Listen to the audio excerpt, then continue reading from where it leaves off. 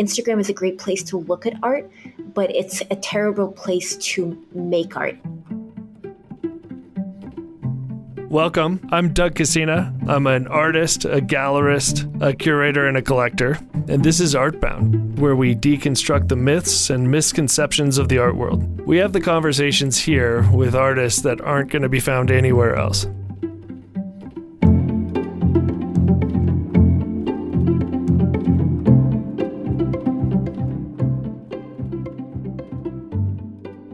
In this episode, we're going to be talking about art in the digital age. And I have two really amazing artists here to talk with me about it. First is Dina Brodsky, and she's joining us from her studio in Boston. Hi, Dina. Hi, Doug. Thanks for having me. Dina is a contemporary realist miniature painter and curator. She did her undergrad at UMass in Amherst and an MFA from the New York Academy of Art. She is a self-proclaimed social media witch. And in addition to her very successful career as an artist and curator, she has a really amazing workshop that's providing artists insight into how to really use social media. I actually signed up for it this morning. I suggest you do the same. She's also the founder of the Museum of Miniatures, which currently only exists online, and we'll probably talk about that a little bit too. And I also have Annie Phillips, who is joining us from Denver, Colorado. Hi, Annie. Hi, Doug. Annie is a multimedia artist and art director. She was the very first person to join on for Meow Wolf Denver and was instrumental in building out their roster of artists, not only for the Denver exhibit, but beyond that as well. She has worked with and managed over 1,300 artists through her company, IRL Art. Her passion about artist sustainability, technology, and accessibility kind of all comes together in a new project that she just launched earlier this week, which is irlart.com. Thank you guys so much for joining us. Like I said, it's an incredibly big topic that we're going to try to dive into today. It's what is the impact that the digital world has had on art. The first thing that I want to really look at is the kind of ideas around social media and how we're viewing art. What does it mean that people are looking at art on their phones and not necessarily in the context of galleries and museums? I think there's kind of pluses and negatives to it. Dina, I know that you have 400,000 followers on social media, and this is one of your, kind of specialty interests. What do you think that the effect of looking at artwork on social media has had on the industry? Let me just start by saying that I hate social media, which is kind of ironic for someone who runs, Instagram for artist workshops. And I'm also incredibly grateful to social media for basically allowing me to make a living. Basically, Instagram specifically for artists and for galleries and for, curators, basically anyone dealing with images. It's the most useful business tool ever. And it's so useful and it's such a good tool that it's worth dealing with social media, which I continue to hate. It's done both a lot of good and, some amount of bad. If used correctly, you can tell I've probably drunk a little bit of my own Kool-Aid here. A lot of people go into painting and, because they like being in their studio all day long, making impractical, compulsive things. And so for me, social media and Instagram specifically has been something that allows me to spend as much of my time as possible doing that, rather than trying to network and going to gallery openings and trying to meet directors. And Doug, you seem really cool, but I've overall found the gallery scene very, very intimidating and kind of anxiety inducing. One thing that I'm really interested in is, kind of this idea around the feedback loop of social media. Do you think that artists directly change their work or what they're presenting based on how many likes they're getting? Well, it's so addictive. And there's basically teams of scientists working on this very question, how to make it progressively more addictive and how to make that feedback loop something kind of almost irresistible. Ideally, artists would just change the ways they present their work rather than the work that they actually make. But I think unfortunately sometimes it leads to people actually changing the kind of work that they make, because they get addicted to the feedback loop. Annie, you work with 1,300 artists. Have you noticed that they specifically are making works that they think are going to play well on social media? I don't even know where to start with all this. So my company, the irony has not been lost on me as we're going through a global pandemic, that my company is called IRL, which I think I have very intentionally tried to embrace this feedback loop of one, taking these really juicy, saturated, visually captivating content experiences that are on social media and trying to reproduce those experiences in real life and be able to then, you take the selfie, it goes back onto social media, right? You're creating these kind of Instagram museum moments. And that's so much of my work. And I struggle with it because I know how much it influences me. And I get this deep anxiety a lot of times of, am I following the right trends? Am I creating work that is, creating a new aesthetic, a new idea, these kinds of chasing that kind of social media feedback loop constantly. And so I catch myself a lot in trying to understand how to break out of that as well, with my personal art, as well as with like my management projects where I'm managing a lot of artists and trying to collaborate through projects. And so, I remember I was doing 3D printed art, a lot of product design for a while, and I stopped because I felt like I was just making products I knew that would sell. And I was having trouble with that. At some point, I think I threw up my hands and I was like, I can't help it. This is what people want. This is what my clients want.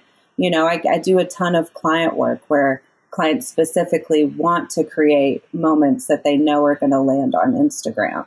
It's tough, and I try to embrace it, but I also put my own spin on it and try to create things that are still meaningful to me and still interesting, but it's difficult. It's this weird paradox. Do we kind of water down what we look at because of homogeny? Because we're kind of, I don't want to, okay, I'm just going to say it, like, because we're dumbing down to like kind of the base thing that plays for people. Is it this idea of like, the cartoon versus the novel? What's going to resonate with a general public versus people who are really, kind of engaged with the media that we're putting out there. Like, one of my initial pushbacks with this is, we're looking at work on our phones so much.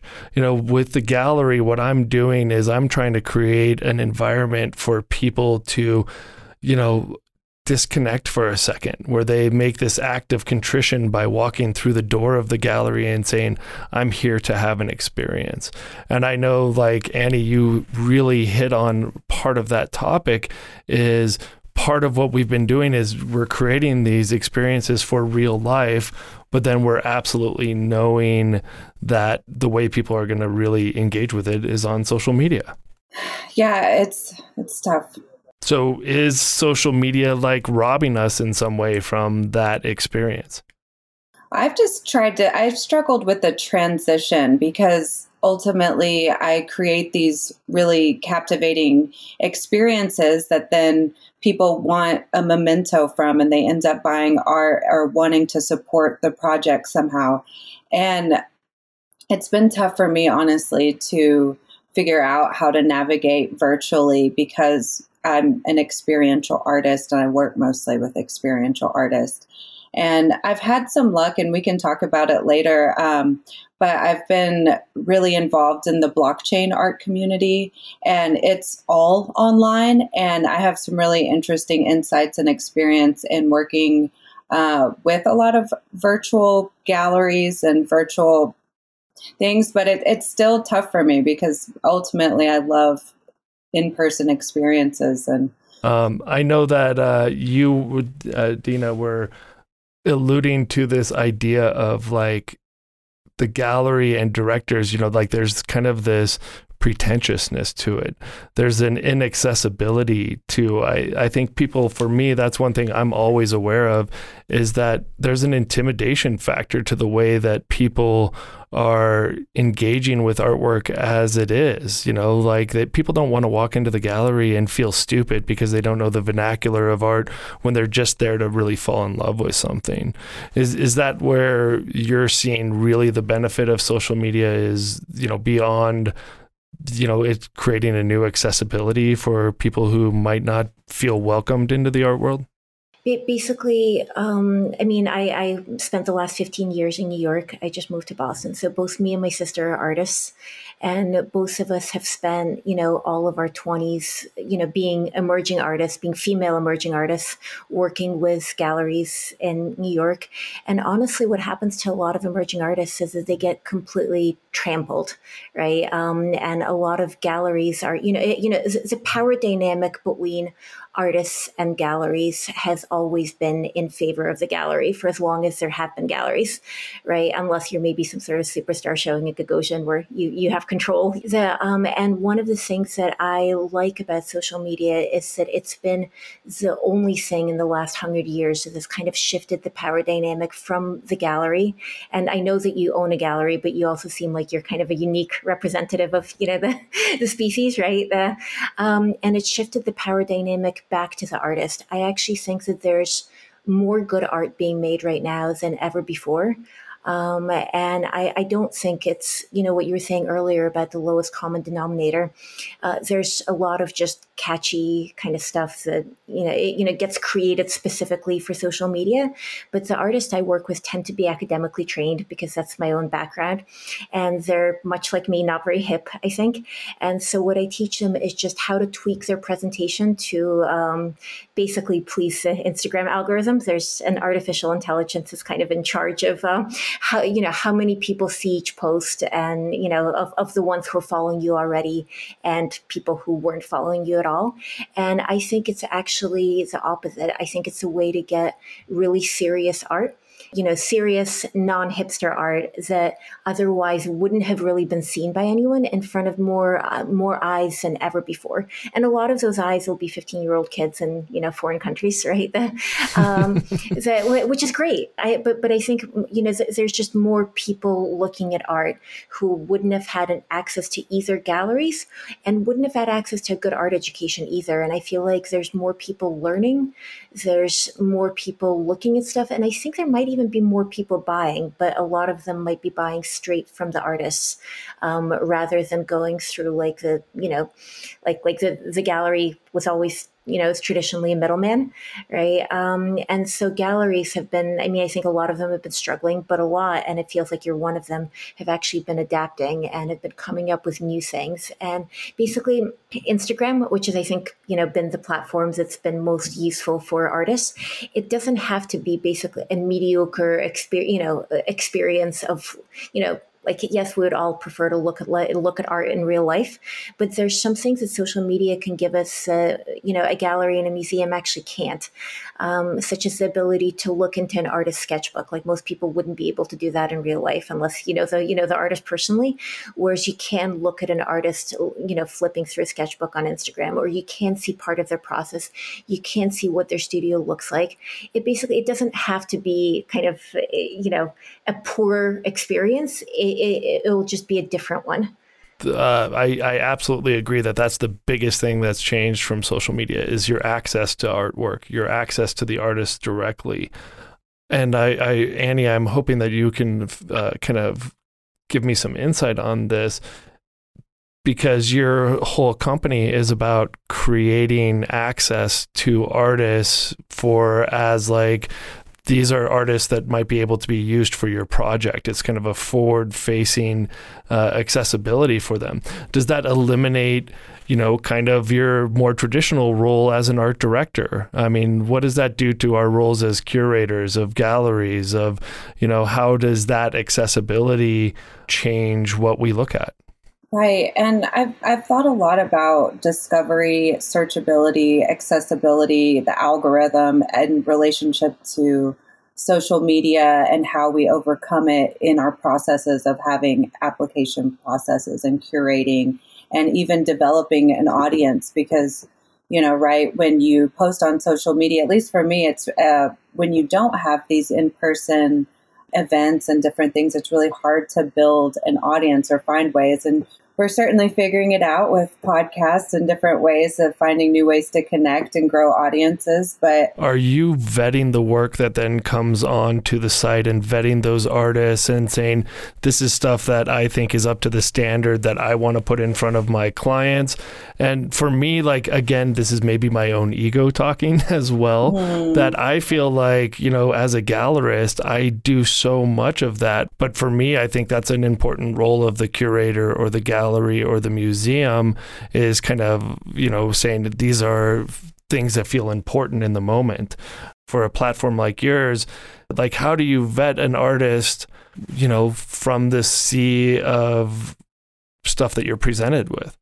It'll be my least favorite painting that I hang in my big group shows that always sells first. And so I personally am forgoing a lot of my personal taste and personal bias and allowing direct artist to client connections to happen and flourish, because I think that people should be empowered to make their own creative decisions as a client, and artists to be able to find clients that are a good match for them and not have these gatekeepers in the middle clouding that up as much. And that's just my personal opinion. And Doug, how do you feel about that? Well, I have again, it's kind of the opposite of what I do, right? But I love that approach, and I think it's empowering in a lot of ways. One thing I've noticed is, I work with a lot of corporate consultants. I work with a lot of advisors. There's a lot of people who don't feel confident about the way that they look at art or choose art, and they hire somebody to make those decisions for them,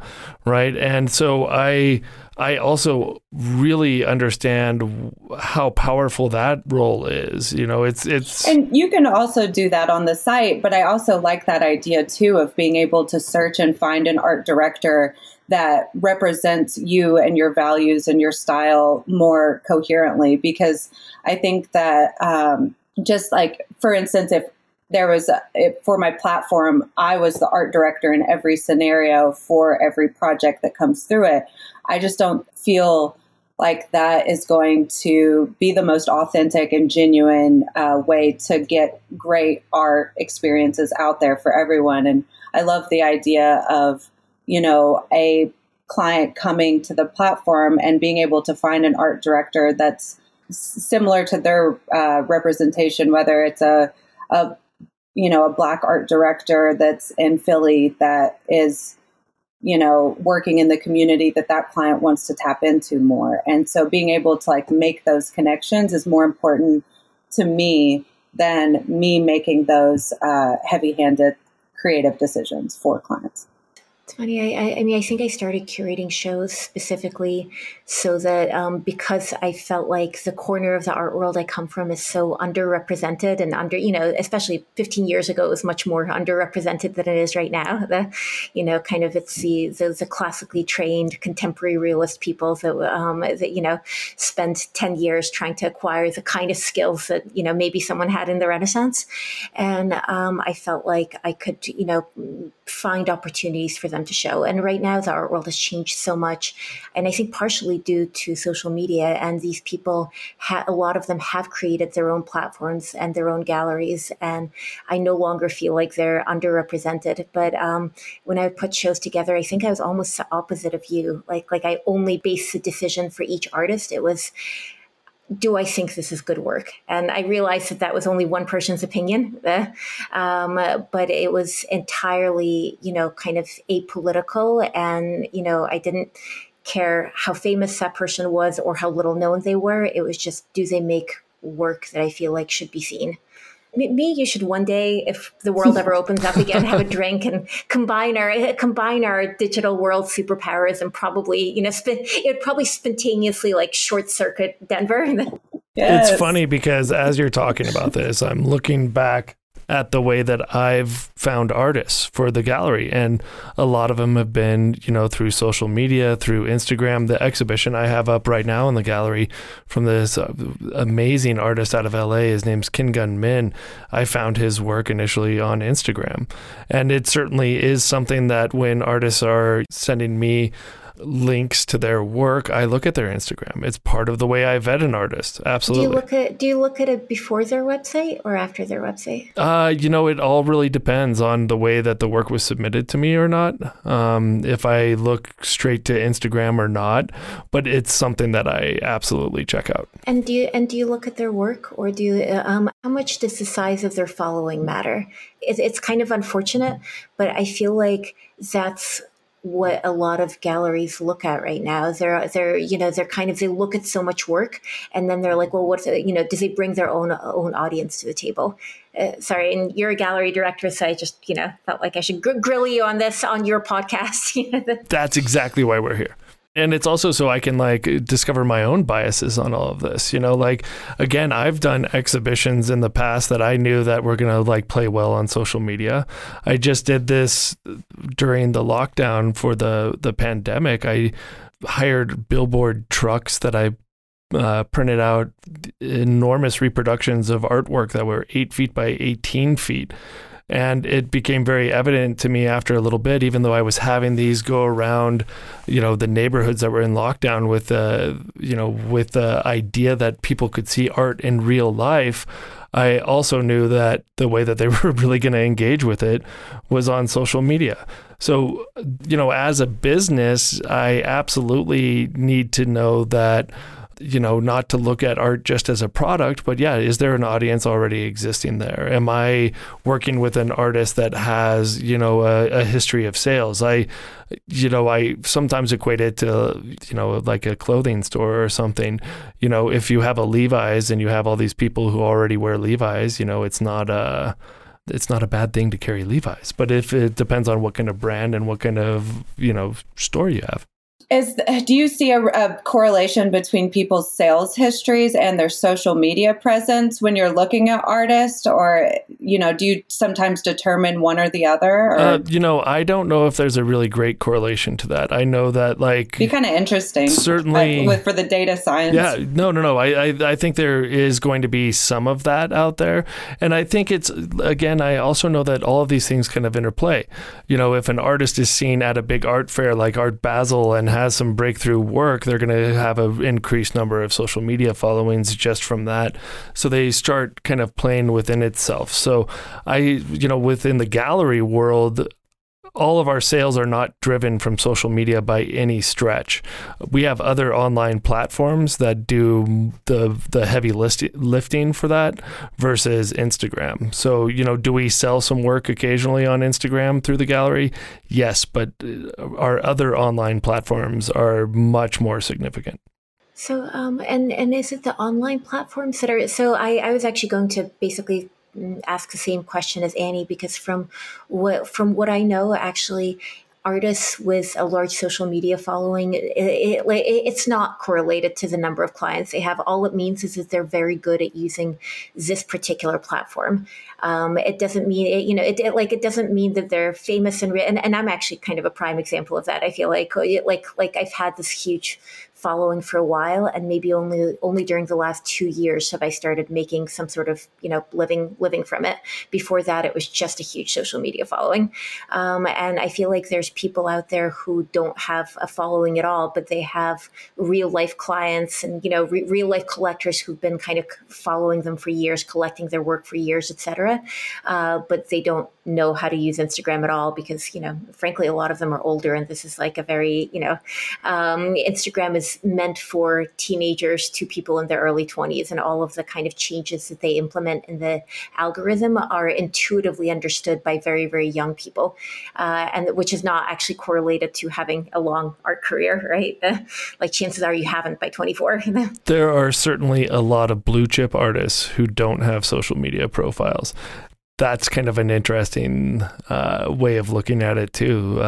So I think you just kind of hit on something. Just because you have a lot of likes doesn't mean that artwork is necessarily moving in kind of the art world commerce. We're going to take a quick break. And when we return, another place that I really am interested in is talking about like copyright and digital authenticity. Hey, it's Kaylee Cuoco for Priceline. Ready to go to your happy place for a happy price? Well, why didn't you say so? Just download the Priceline app right now and save up to 60% on hotels. So whether it's Cousin Kevin's Kazoo Concert in Kansas City, go Kevin, or Becky's Bachelorette Bash in Bermuda, you never have to miss a trip ever again. So download the Priceline app today. Your savings are waiting. Go to your happy place for a happy price. Go to your happy price, Priceline. One thing that I realized during the break is all of us here are artists and curators. And I think that that's, kind of an interesting perspective, because we're both looking at not only our own practice and how it's been affected by digital media, but it's also the way that we consume and then distribute artwork through that same network. Does that mean that we've also changed kind of the ways that we're able to make livings through kind of curation and other things by looking through social media, by going through digital content? I mean, obviously with Annie, your whole business is evolved around that. Yeah, it's been interesting because we just launched this big marketing campaign, and I expected it. I mean, and it has, some metrics of positivity, and but then, I get a phone call about a new client job request, and it's just a word of mouth recommendation, and he had no idea about my marketing campaign or anything I was doing online. So I feel like I'm still trying to figure out how to break that code in a lot of ways, because so much of my work is just in like really good in-person relationships and building from working together and making things happen in real life. So I'm still trying to crack the matrix. Well, and we kind of alluded to this before the break, that there are some really well-selling artists who, maybe don't have any kind of their personal social media accounts, or are working with that for their own way of making a living. Whereas you had mentioned, that social media was a little bit of a game changer for your income. Absolutely. I wouldn't be able, I'm a single parent with two kids in daycare, which is, I don't know, expensive and emotionally draining. But I wouldn't be able to provide for them the way that I feel like they should be provided for without social media. So for me, I also make very, very time consuming and not particularly practical art, where, every gallery I've worked with is always like, well, we can't really pay the rent selling teeny tiny things that, that don't take up very much wall space. But I actually recently, and I'm very grateful for all that. And I very recently had a kind of life-changing experience with social media. I run a number of Instagram accounts for galleries and for art institutions. And for me, it was almost like talking to the artificial intelligence, like talking to the matrix. And I was always a little skeptical of that. I was always just like, well, I know what the algorithm wants, but for me, it all felt like numbers. And then kind of a second cousin of mine reached out to me a few months ago, and she was trying to put together a $2.1 million fundraising campaign for like her best friend's child in Russia to get this medication that this, baby needed in order to live. They had a team of volunteers working on this, and she asked if I could help. And I was like, well, I don't know, maybe I could put it up on Facebook, and I did, and no one cared. And then I was like, well, I could do better than this. I could have a studio sale. And I did that, and it raised a little bit of money, but not $2.1 million. And then I created a hashtag, and I created basically an Instagram fundraising campaign that went completely viral, and it was supposed to kind of appeal to it was an appeal to the companies that made the $2.1 million drug to save the baby's life. And artists started, I was expecting like 100 artists to participate, and that happened the first maybe 2 days. And I had this gallery in New York that was putting together an exhibition of the work curated for this hashtag to kind of save the baby. It's called Birds for Sophia, and it was a bird painting show to kind of, basically to save this baby's life. And I mean, we were expecting to maybe raise some amount of money and raise some amount of awareness, but it totally went viral. And, over 1,000 artists ended up participating, and the baby eventually ended up, like an anonymous donor came forward and bridged the gap to kind of, cover as a medication gap, which was $1.5 million or something like that. And so the baby got her drug, and she's going to live a totally normal life. But that's when I realized that all of these people on Instagram, that a part of my brain was very kind of, jadedly feeling like we're just, statistics, like likes or whatever. Each one of them was a real person, and each one of them cared enough to do this and cared enough to kind of both spread the message, donate some money, draw a bird, which is what we're asking them to do, etc.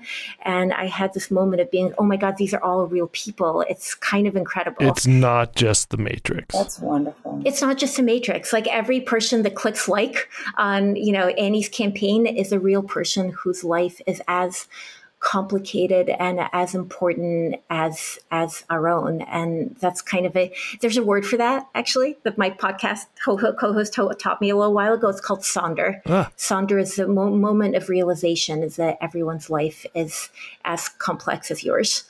And that's where I think social media exists at its absolute best, is in those type of moments where we can really connect with each other. And, with art being that bridge, that catalyst for that conversation, that, real base way for us to kind of connect with each other through a non-verbal way. But then, as we explore where social media isn't at its best, which is, through all the negative comments, through all the trolls, through all of these ways that people are then,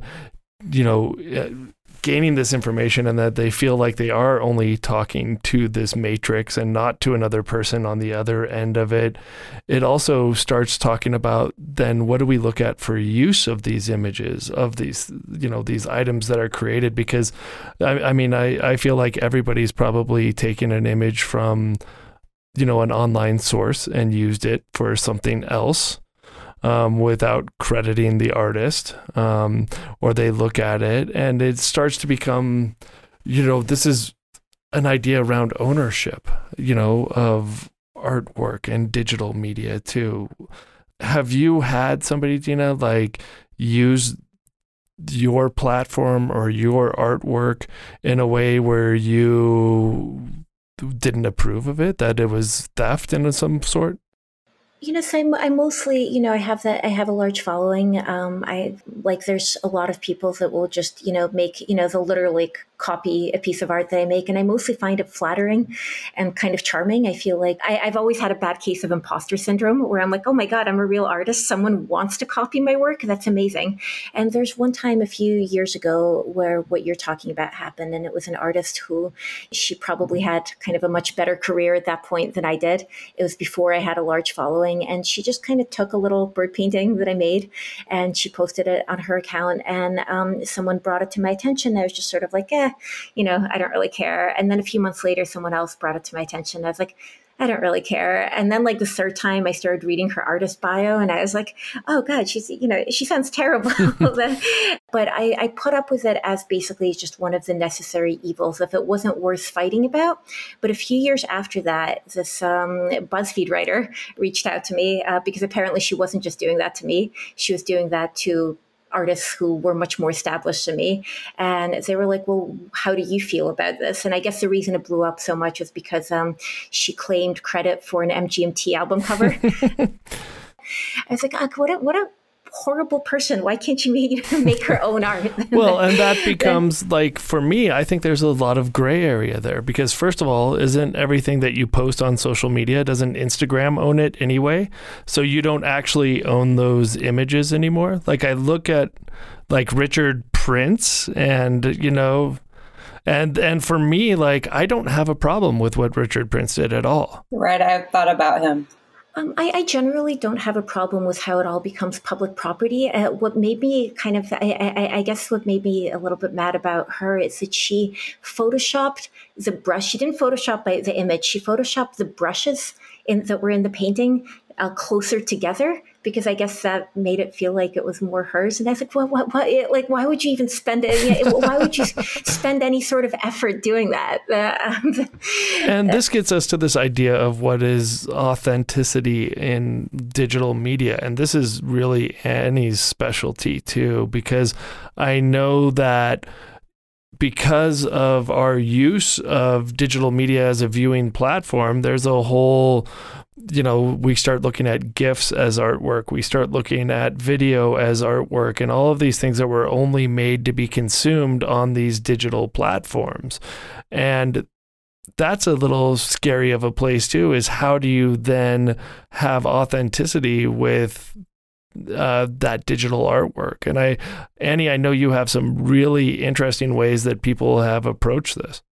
Yeah. So last October, I was asked to curate a gallery for a hackathon in Denver called ETH Denver. And it's the Ethereum community, which is a cryptocurrency on blockchain. But what's interesting about Ethereum is that for every transaction that happens on the Ethereum network, there's a smart contract attached to it, which is somewhat of a ledger system.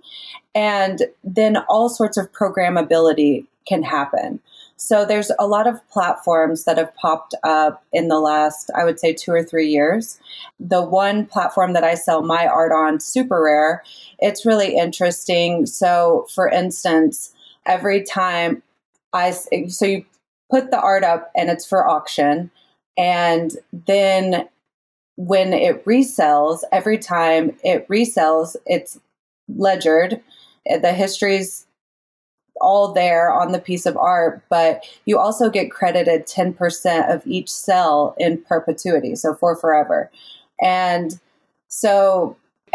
each piece of art on Super Rare is one of one. So you post your piece of art, even if you sell prints of it or sell it in other places in real life, as long as it's not tokenized anywhere else. So that's the process of authenticating the digital art, is creating a token for it. And this is using the same process that people use for cryptocurrency. Yes. Like for Bitcoin, that's what the blockchain kind of idea is with it. Yes. So it's using that same tokenization process. So it's been really incredible for me because as a digital artist, I never really printed my art or sold it. And then these platforms started emerging, and it felt really in line with my work to be able to keep it digital. So one of the things I did in the gallery, I displayed most of the artwork on tablets. So you didn't purchase the tablet, you just get the tokenized version of the artwork.